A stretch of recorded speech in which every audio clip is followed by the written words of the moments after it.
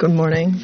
Welcome, everyone. First of all, thank you to the Migration Policy Institute for this invitation, and to Andrew Seeley, and to other colleagues from the MPI who have been working on these issues that are extremely important. This panel will be addressing the Nicaraguan situation after the conflict, after April 2018, and we're going to address issues with regards to what we've been seeing in terms of the trends. Costa Rica is a very important country with regards to Nicaraguan migration, and it's been has been working in solidarity and has been a very hospitable country towards Nicaragua. Before I begin, I would like to also welcome the ambassador of Costa Rica to the United States, Dr. Fernando Yorca, who is here visiting us. And I think we should start with the following. When we talk about Nicaraguan migration, there is a historical tradition, at least in the past 50 years, in which the mobility or movement of Nicaraguans towards the rest of the world has been quite important, and this surged after the conflict that the country faced after Somoza was defeated and overthrown.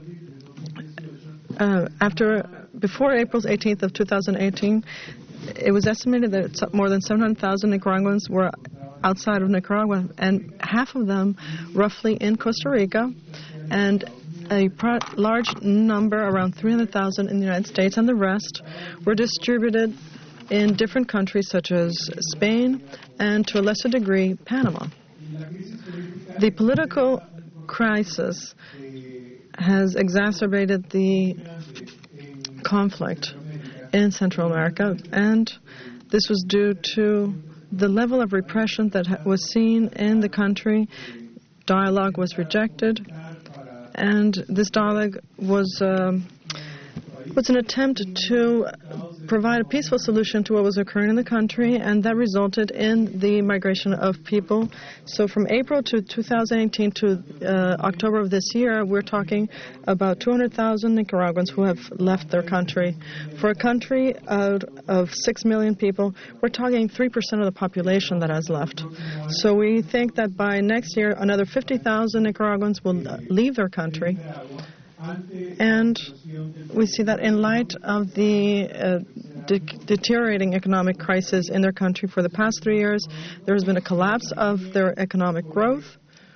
And it's also, we've seen that it will be more than 500,000 Nicaraguans that will be unemployed. Currently, about 100,000 this year will not have anything to eat. And there's truly no positive solution that might be foreseen to the political conflict. Nicaragua is one of 8 countries in the Americas that is part of the migrant flow that we see throughout the region. In addition to Haiti and Cuba, the countries of the Northern Triangle, Nicaragua, Venezuela, we see that Nicaragua is one of the countries that has seen a great movement of its people, and they are fleeing their country as a result of the political and economic instability in their country. We have seen 4 trends, and many of these trends were discussed in the previous panel, and obviously we see that they obviously are having an impact on the migrants' situation. One is the economic vulnerability of these people when they go to the host countries, whether it's Costa Rica or Panama. This migrant flow that we see, and the one we saw in Panama before the crisis, we would see there were 13,000 Nicaraguans at a minimum in Nicaragua, from Nicaragua in Panama. Now we're talking more than 40,000 Nicaraguans in Panama. Panama is like Chile, that overnight it became a host country. And basically, this economic situation is a key factor in Nicaragua. There's an economic recession in Costa Rica. We're talking also about the legalization of these migrants is also something that is taken into account. To determine their legal status, whether it's in Panama or Costa Rica, is something that is quite complicated for them. And thirdly, there's an issue of cultural and societal integration of the Nicaraguans, how Nicaraguans are being integrated into a society like Costa Rica. In the circumstances under which they are right now, that's a key issue. And another issue that is being talked, has been briefly touched upon in the previous panel, is those issues that have to do with national and international issues.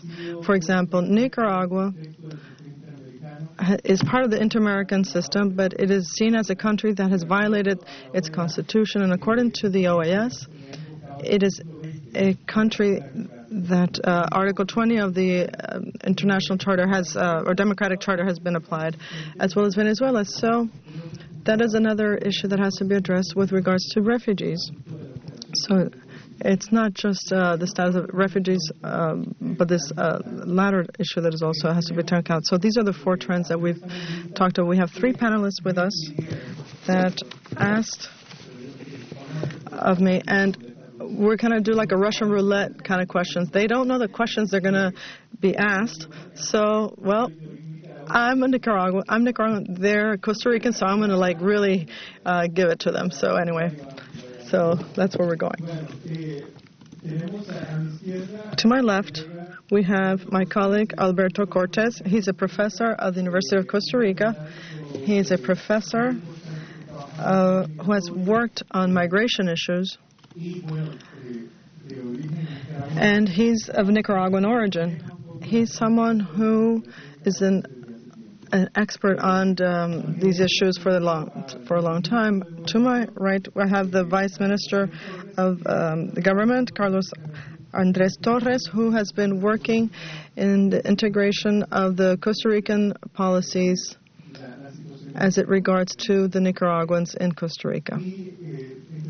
And thirdly, I have Harold Villegas, who presides the Commission of Visas and Refugees. He's the one who says no to the visas. Anyway. Well, that's what they told me to say. No, anyway.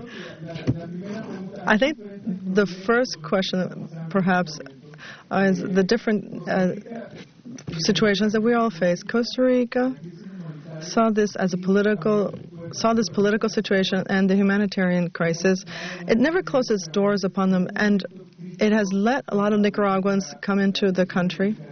And it's an important part of the history of Costa Rica. There's a polarization in our country, but there's also an economic recession. So now, how is Costa Rica responding in light of this situation? Perhaps, Alberto, you could talk a little bit about how what's the profile of the Nicaraguans who have entered Costa Rica in the past 18 months?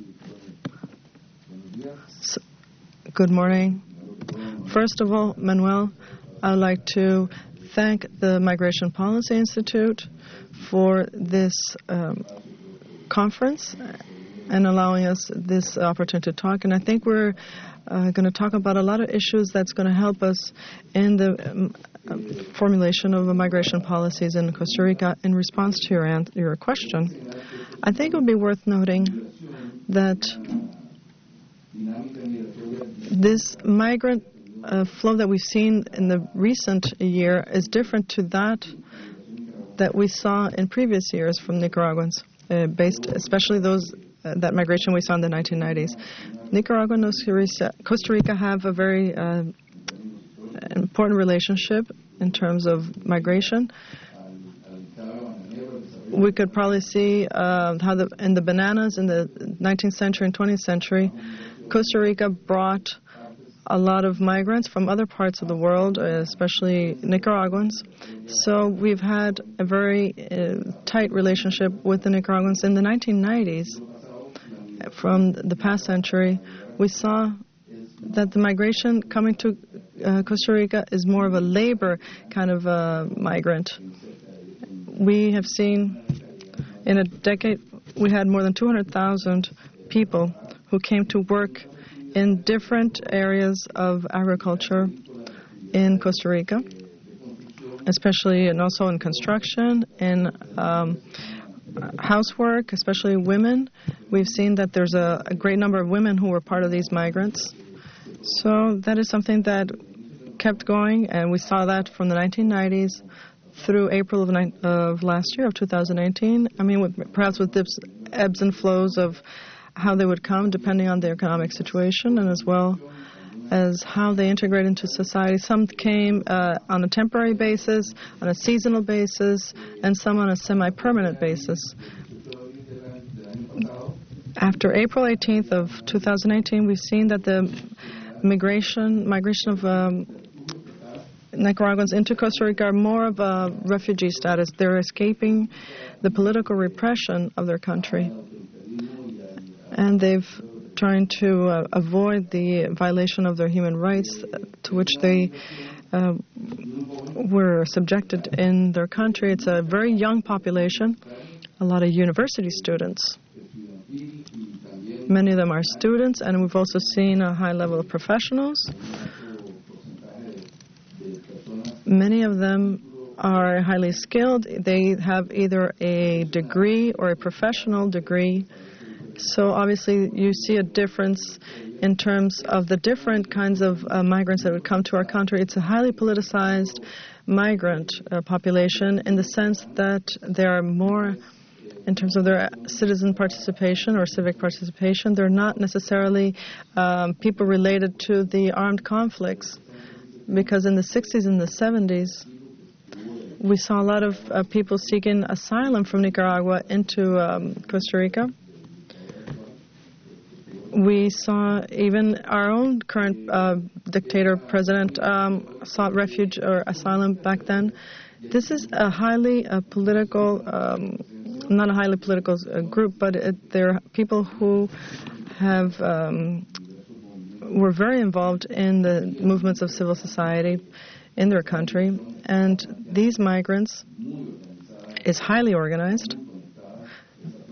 They are also talking about the need to have a civil political change in the country. So I think that's something that makes them different from other migrations that we've seen from that country.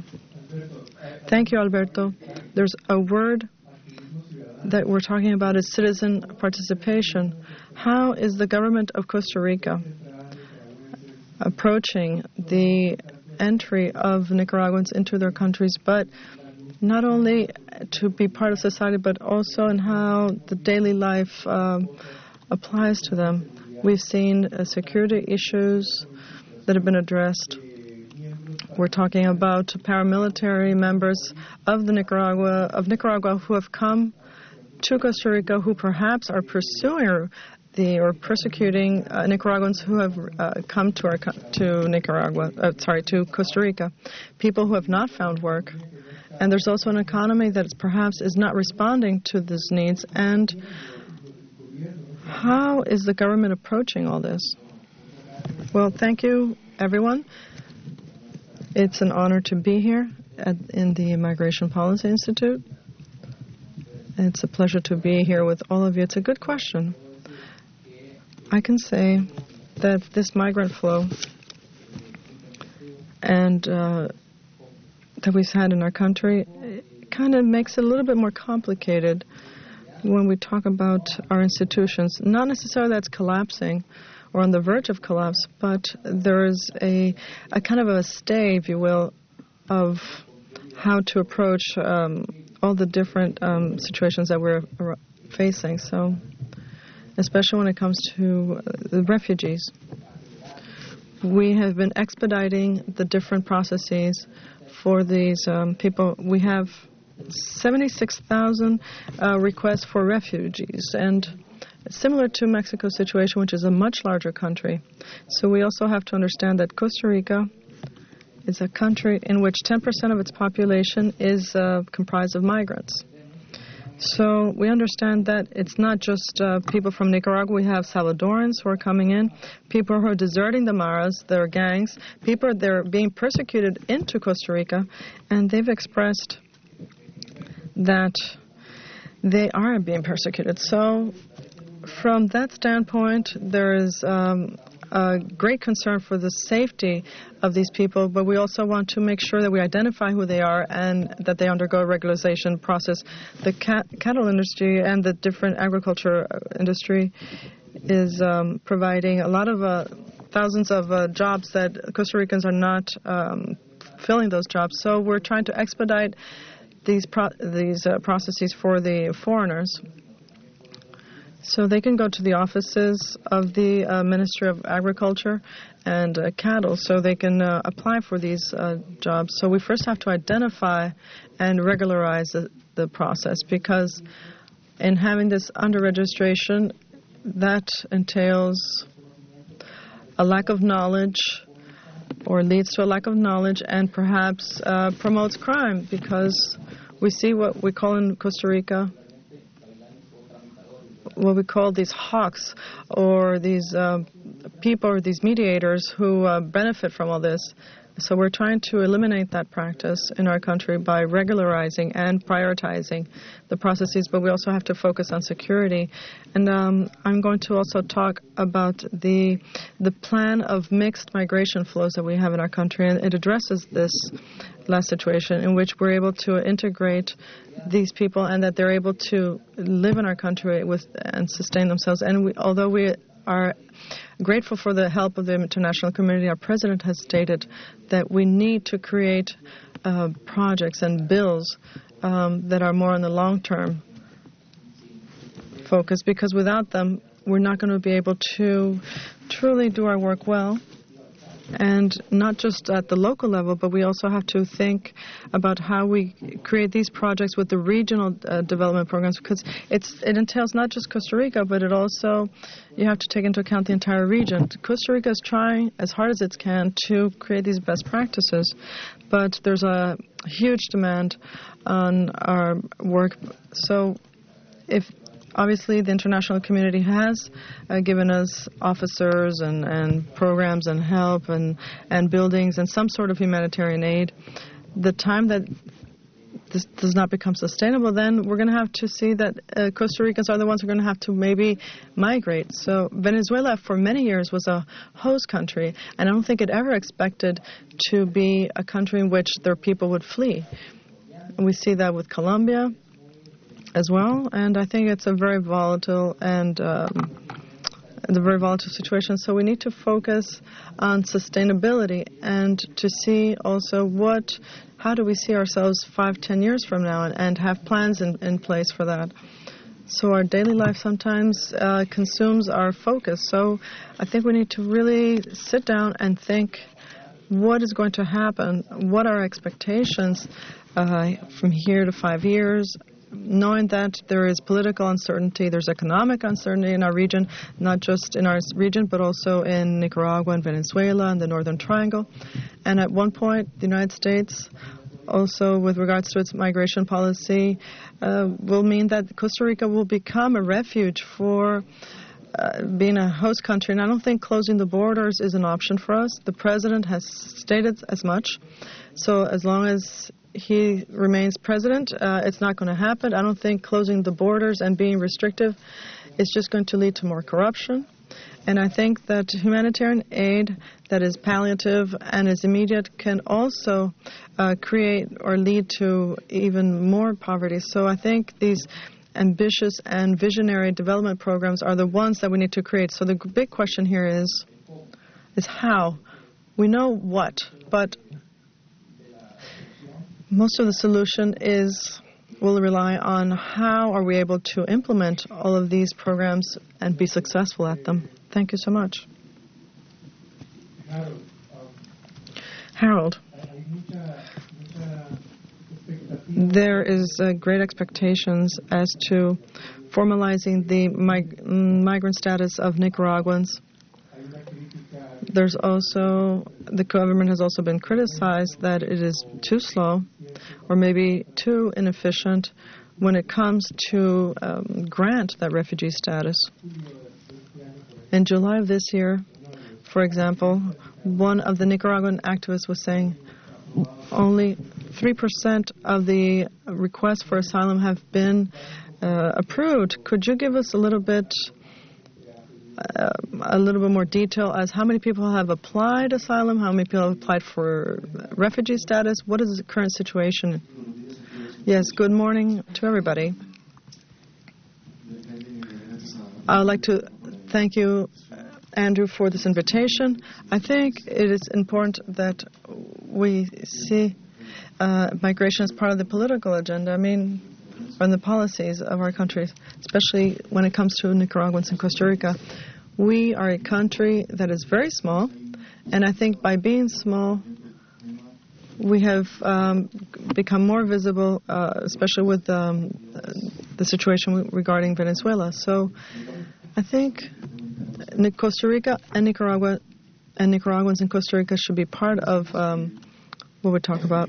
Costa Rica, historically, has been a country of immigrants. We have Chinese, Italians, Germans, and up until a few years ago, Costa Rica has been recognizing in its constitution that we are a multi-ethnic and diverse country.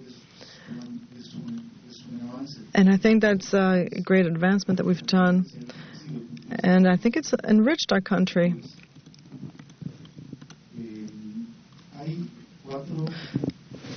There are 4 categories for a foreigner to be able to establish him or herself.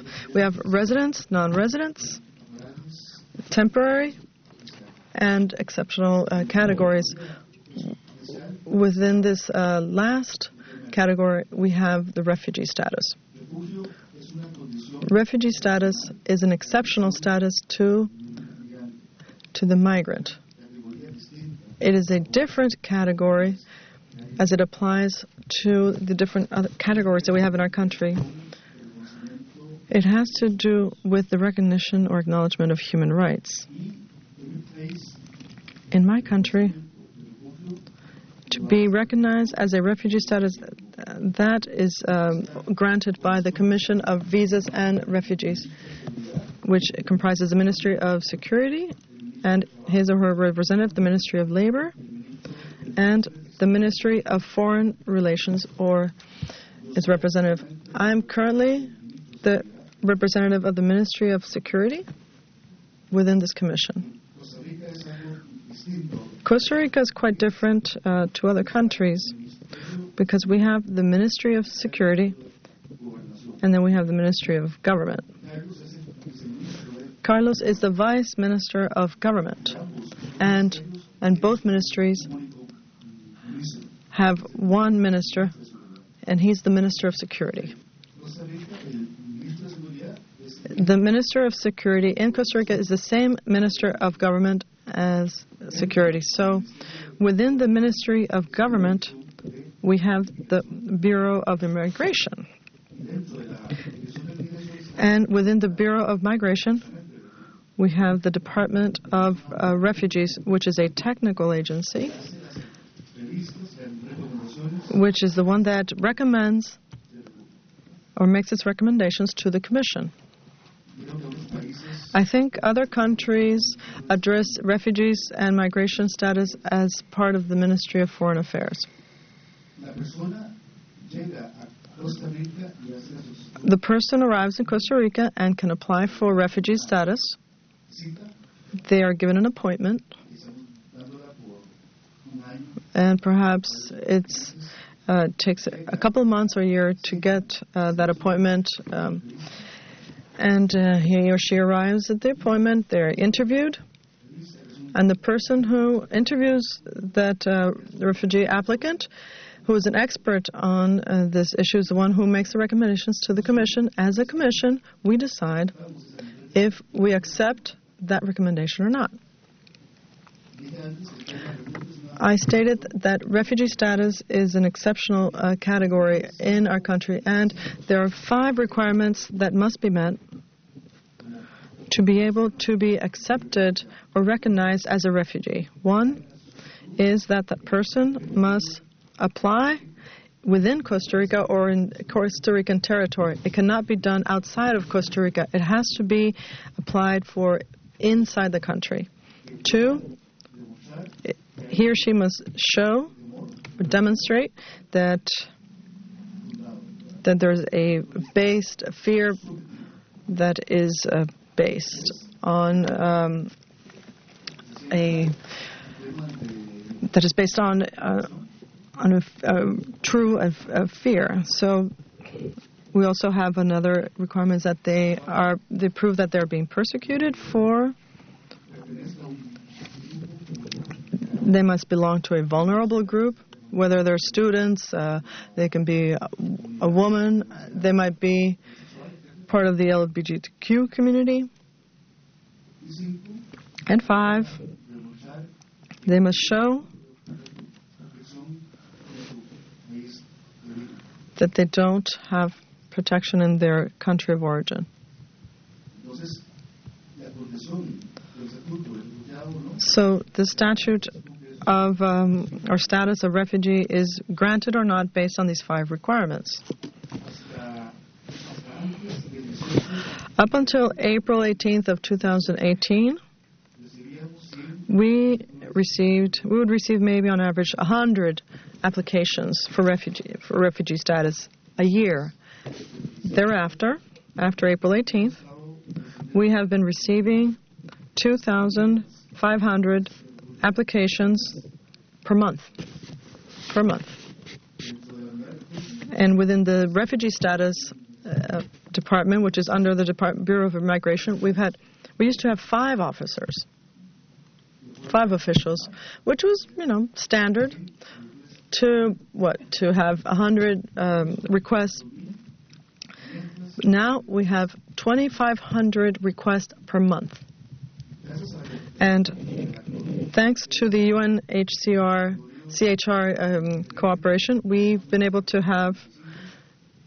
increase the number of officials to 35. So they're all experts on refugee status, and they're all paid for and provided by the UNCHR. Without that help, we would be so far behind. And obviously, many of the Nicaraguan citizens have told us this is something that they need. Obviously, they need this to be more expeditious. Up until today, in 2018 and 2019, we've had 76,000 requests for refugee status. And up until today, we have to attend still over 40,000 requests for asylum, in which 99% of these requests are coming from Nicaraguan citizens. Historically speaking, Costa Rica has granted 4,954 applications for refugee status. Out of those, 258 are Colombians, 966 are citizens of the northern regions or countries like El Salvador, 456 are from Nicaragua, Venezuela, 344, Cuba, and 378. So historically speaking, our country has granted only 5,000 applications for refugee status, and more than half have come from Colombians. Now, this is data as of today. Only in September of this year. September only of this year.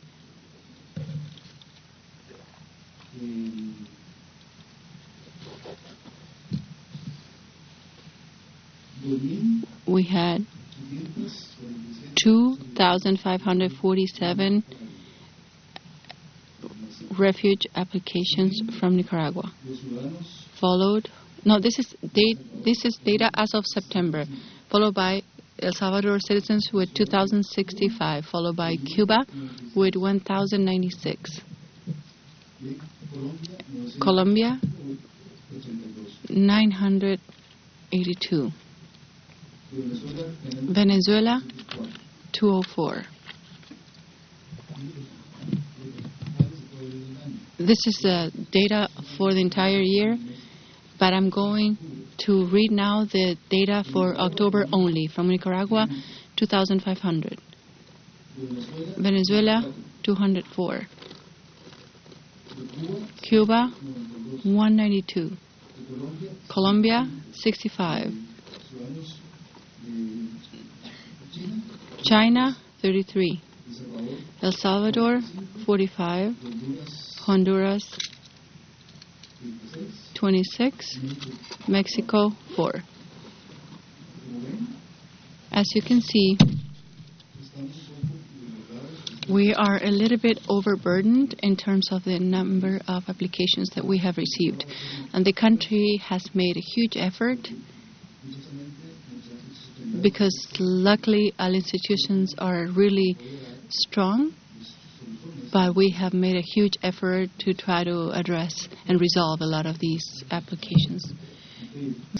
The answer is between 7 and 10% approval. When the person submits an application for refugee status and it's rejected, they can reapply to the Commission. And if the Commission rejects it or denies it, they have a third chance, which is a TAM, which is Migration Tribunal, which is unique in Latin America. There's only one in Canada and one in Costa Rica.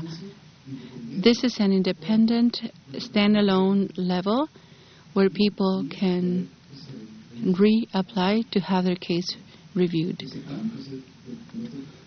This Migration Tribunal is made up by 3 judges. 2 have to be lawyers, and the third one can be from any professions. Today, it's made up by 2 attorneys and a psychologist.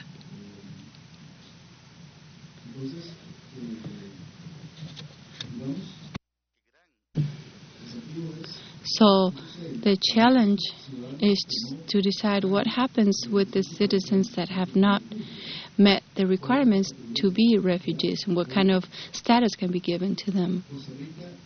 Nowadays, Costa Rica does not have the refoulement position. That is to say, if the citizen is not recognized as a refugee, he is not returned to his or her country. They can remain in the country. It's taken about 4 years for the entire process, and if at the end of those 4 years the refugee status is not granted, he or she can apply for a different migration category. I feel that the majority of the citizens apply for refugee status as the quickest way to become regular migrants. Once they are refugee applicants in my country, after 3 months, they can be given a work permit. Yo hice un poco mi aritmética aquí. I did my math here, says the moderator. So if you used to have 5 people doing 200 applications, that's 40 a year each, and now we're talking about 1,600 or 2,000 each year. But you talk about 10%, so about 10,000 approvals. So this is an important issue that needs to be made visible, because oftentimes the pressure of having no status creates a lot of anxiety and expectations. And Alberto, I have a question for you, because Nicaraguans are very anxious right now. So my question is, could you give me an idea of what is the reality that Nicaraguans are living right now? Tal vez empezaría señalando. I would begin by talking about what Harold has pointed out. The first thing I would like to say, says Alberto, is that in real terms, the percentage of those plus minus 70,000 Nicaraguans that are requesting asylum are people that were already in Costa Rica and that see this as an opportunity to have their status regularized. So they were not regular migrants before as a result of their situation, and now they're taking this opportunity to change that. However, I think it's very important for the government to understand how strategic it is to be able to give the people that are applying for the right category what they're asking for. And even though the country is going through a really complicated juncture because their political and economic situation is very complicated, I'm not going to talk about it now, but that's part of the reason why a decision is made one way or another in terms of migration applications. I'm talking about xenophobia, the economic situation, which is not good, it's not growing, compounded by this tax situation, which makes it really hard to have migration policies that may appear to be too open and flexible for the migrant population. However, not applying under the right category also adds complexities that do not make it possible to channel the proper resources for the population or having a right and idea of or control over this population with the characteristics that I mentioned before. This is highly skilled population that could easily be part of productive activities, which could pose a threat to certain sectors who had never felt that pressure or that threat from the Nicaraguan population, but also has certain limitations, but still can contribute to the economy. So this is a population that also receives remittances. Just because they are middle class and that work in the productive sector that have ties to Nicaragua does not mean that these people will not be sending remittances, which is what enabled them to survive in Costa Rica. Now, the situation is critical. I was working with refugee populations, and there are three critical issues that always come up. First, the issue of employment as the most critical one of all, together with uncertainty because they don't know what's going to happen at the end of that year period, and some of them are nearing that year period because they started the process after April of last year, and we are at the end of almost at the end of 2019. So that's an issue that starts coming to their minds. What happens with their work permit expires? Because they got that when they requested for the refugee status. So they need a quick answer to that because otherwise it could become more complicated. So this is one first topic.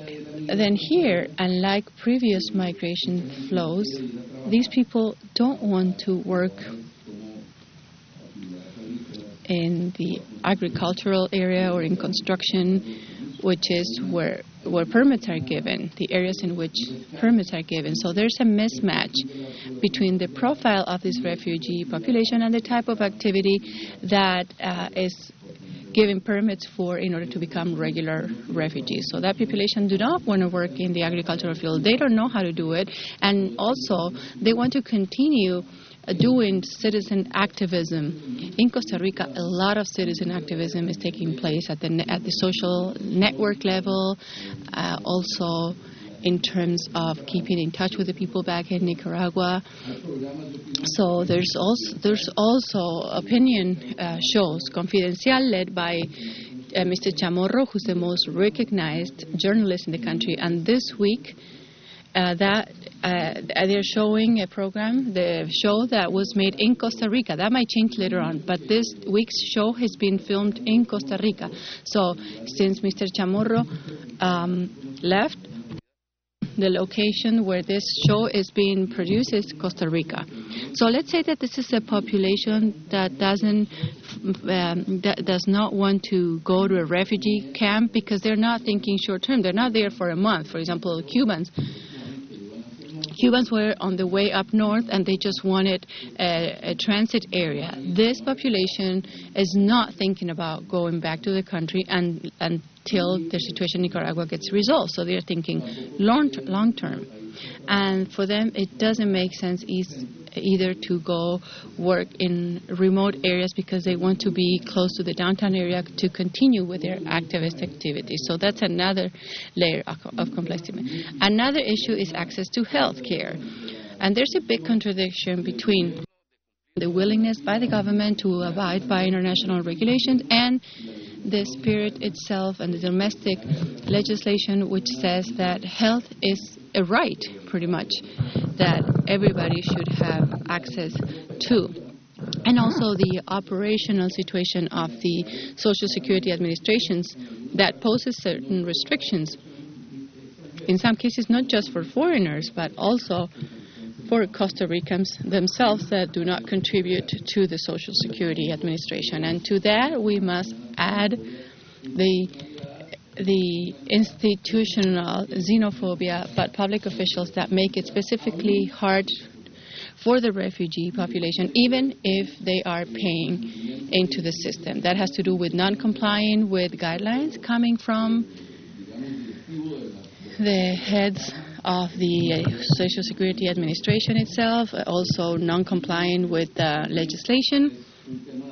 And it also has to do with misinformation and lack of empathy. So I believe there has to be a bigger effort made to make the population that's working in the front line with the population of the refugee population and making them more aware. And there has to be more empowerment by the civil society and the refugees. And to a lesser extent, another issue is education. There's also arbitrary decisions being made, and a requirement, for example, to enroll the kids in school is for the parents to have a national ID, and they come up with requirements that are not really legal. These are just obstacles to prevent migrant children to have access to education, and education is, after all, a universal right. The moderator says bureaucratic decisions. We call it the concierge's power, right? We have about 15 minutes left, so I would like to open it up for questions and comments now. We held a series of surveys in several countries, Costa Rica included, to determine the multiplier effect that migration has. Because the reality is that even if these conflicts appear to be temporary in nature, Venezuela, Haiti, Cuba, Nicaragua have pretty much become extended conflicts which do not have a solution in the short term. So as part of this survey, about 50% of the respondents said that they were thinking about staying in that country and bringing their families over. So thinking in terms of what Alberto was saying, the issue of employment, the issue of xenophobia or anti-immigration feelings or a lack of access to health or education, what kind of challenges do governments have? So I leave this question for the panelists because at this rate, if the root causes do not get resolved in the short term and more people will keep coming to our countries, what's going to happen? So, Alberto, were you about to say something? Go ahead. Yes. La migración. As usual, says Alberto, migration is politically motivated at the beginning, but it evolves into a situation where other elements start playing a part. Economically, Nicaragua is going through a deep crisis and a very significant economic slowdown with no access to credit for significant sectors of the population, specifically the rural areas, which will mean that there's going to be an increase in immigration and even climate change, which has been relentless along the Central American Pacific, but most specifically in the Nicaraguan rural areas. So we have a political situation which is no longer on the headlines like before, but that continues to be serious, and there continues to be political harassment with selective extrajudicial killings in Nicaragua. And economically speaking, we have this critical situation that will create more migration, or that will prevent migrants from returning to Nicaragua. Let us remember that back in the 80s, the refugee population that we had here, and I would say in how far behind Harold those data are, because in the 80s there were a lot more formal refugees. But what happened is that migration stayed in Costa Rica for the entire 80s, and in early 90s they returned to Nicaragua when the political situation changed. So more likely than not, the current migration population will do something similar according to the data from the surveys that Manuel was referring to. The moderator says, we would like to hear from you. I was born in Nicaragua, but I was taken out of Nicaragua to Costa Rica, and I never applied for refugee status. I was with a student visa and some other types of status. However, back then, I remember there were about 36,000 Nicaraguans that have received refugee status in a very short term. So I don't know what's going on with that. Harold, just to provide a little bit of background information, nowadays Costa Rica has a 12% unemployment rate. And that unemployment happens mostly among the young, ages 18 to 35. So we have the highest unemployment rate in that age group. And 1 of every 5 Costa Rican is poor. For about 20 years, 20% of Costa Ricans are poor.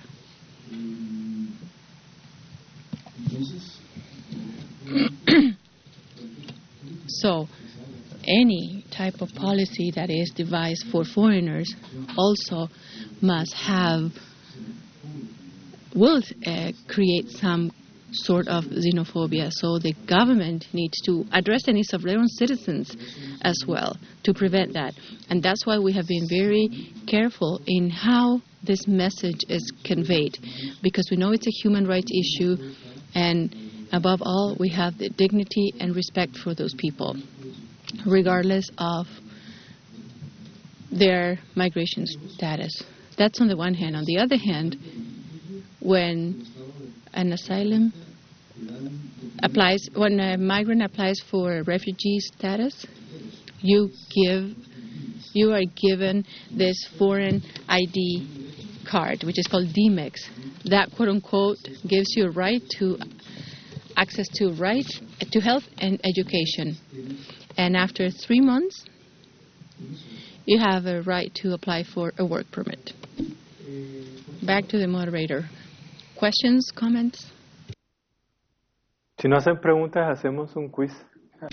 If you don't ask any questions, we will quiz you. Harold again. Costa Rica requests a visa from Nicaraguan citizens. So if a Nicaraguan wants to go to Costa Rica, he or she must apply for a visa at the Costa Rican consulate offices in Nicaragua. And that costs $32. Now, for refugee status, there's no cost. And for Venezuelan citizens, Costa Rica does not require a visa. Questions? Veamos que hay unas preguntas. Ok, tenemos una pregunta aquí, otra en el fondo. Ok, el fondo primero. Okay, we go to the back of the room first, then here to the front. We'll take 3 questions, and then we'll answer. Make sure your questions are good, please. No pressure. For Mr.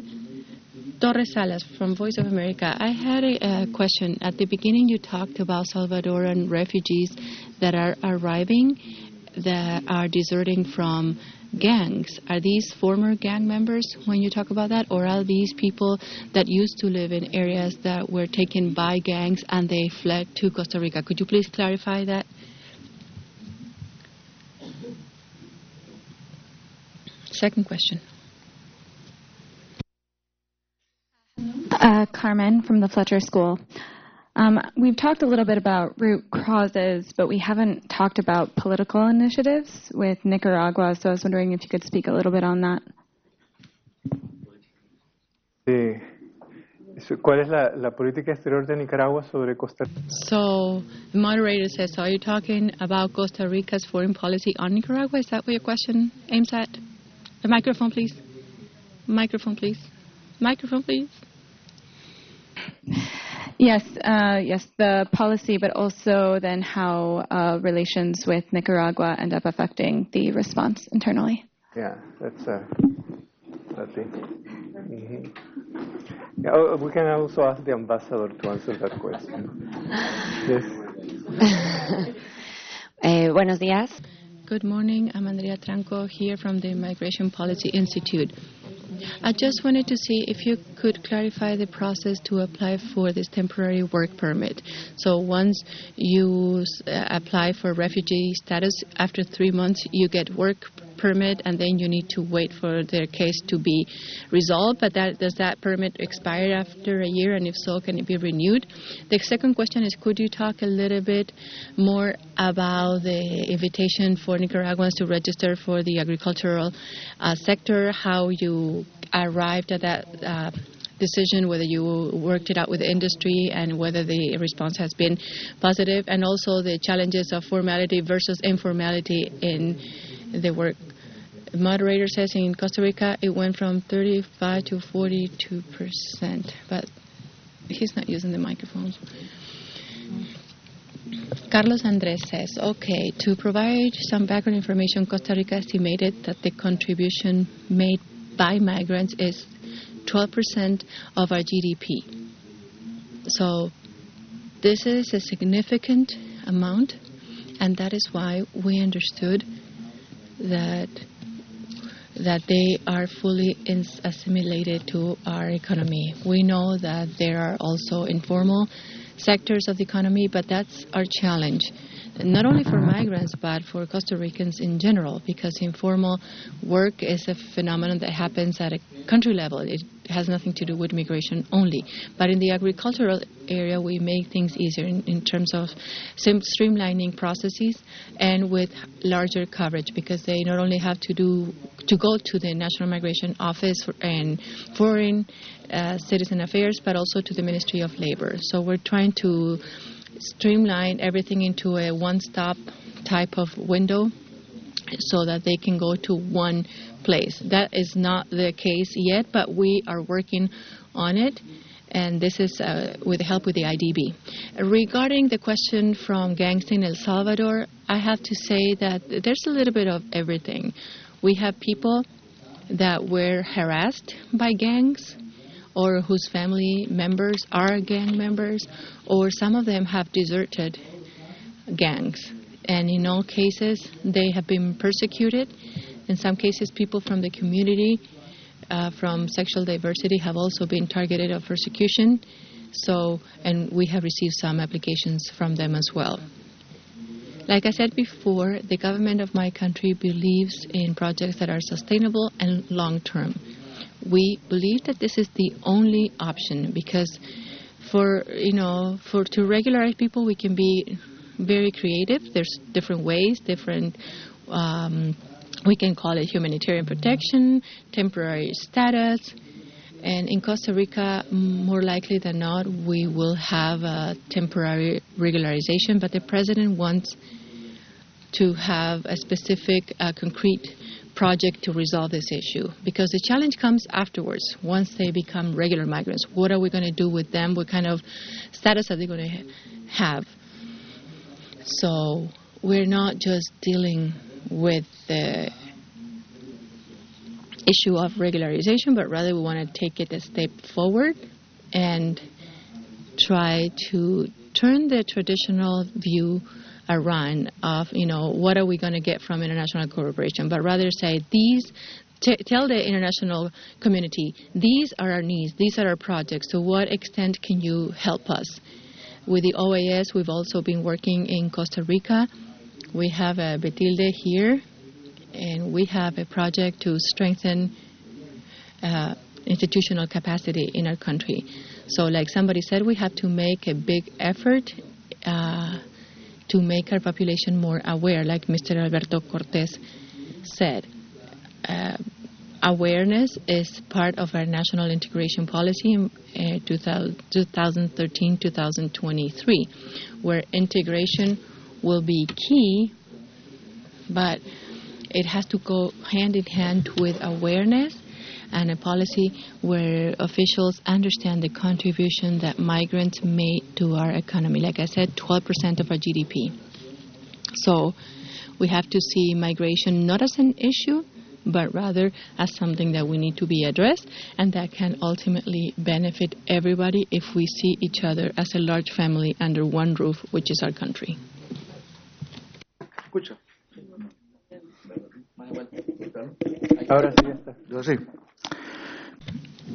Harold, like I said before, the refugee status is an exceptional category within the migration issue. Not all people will be granted the refugee status. My big concern is that the refugee status option has been used as an option to become a regular migrant. But like I said, not everybody meets the requirement to be considered a refugee. It is an exception in the immigration system. It has to do with protecting people's lives for people that are truly being persecuted in their home countries because of their political opinions or for any other political reasons. So the easy way out to become regular in our country is by applying for refugee status. And that's why it's important to find other ways for people to become regular migrants without having to resort to the refugee status. Once you apply for the refugee status, you are given an appointment to be interviewed. And that's where the file then is created. And that appointment might be given perhaps 6 months from now, a year from now, because there's a lot of people applying for it. And once you have been interviewed, that is when you're given the work permit. The law states that it has to be 3 months after the application has been given, but right now it is being granted upon 3 months or upon the interview being held. So this is an open work permit. There's no expiration date for it.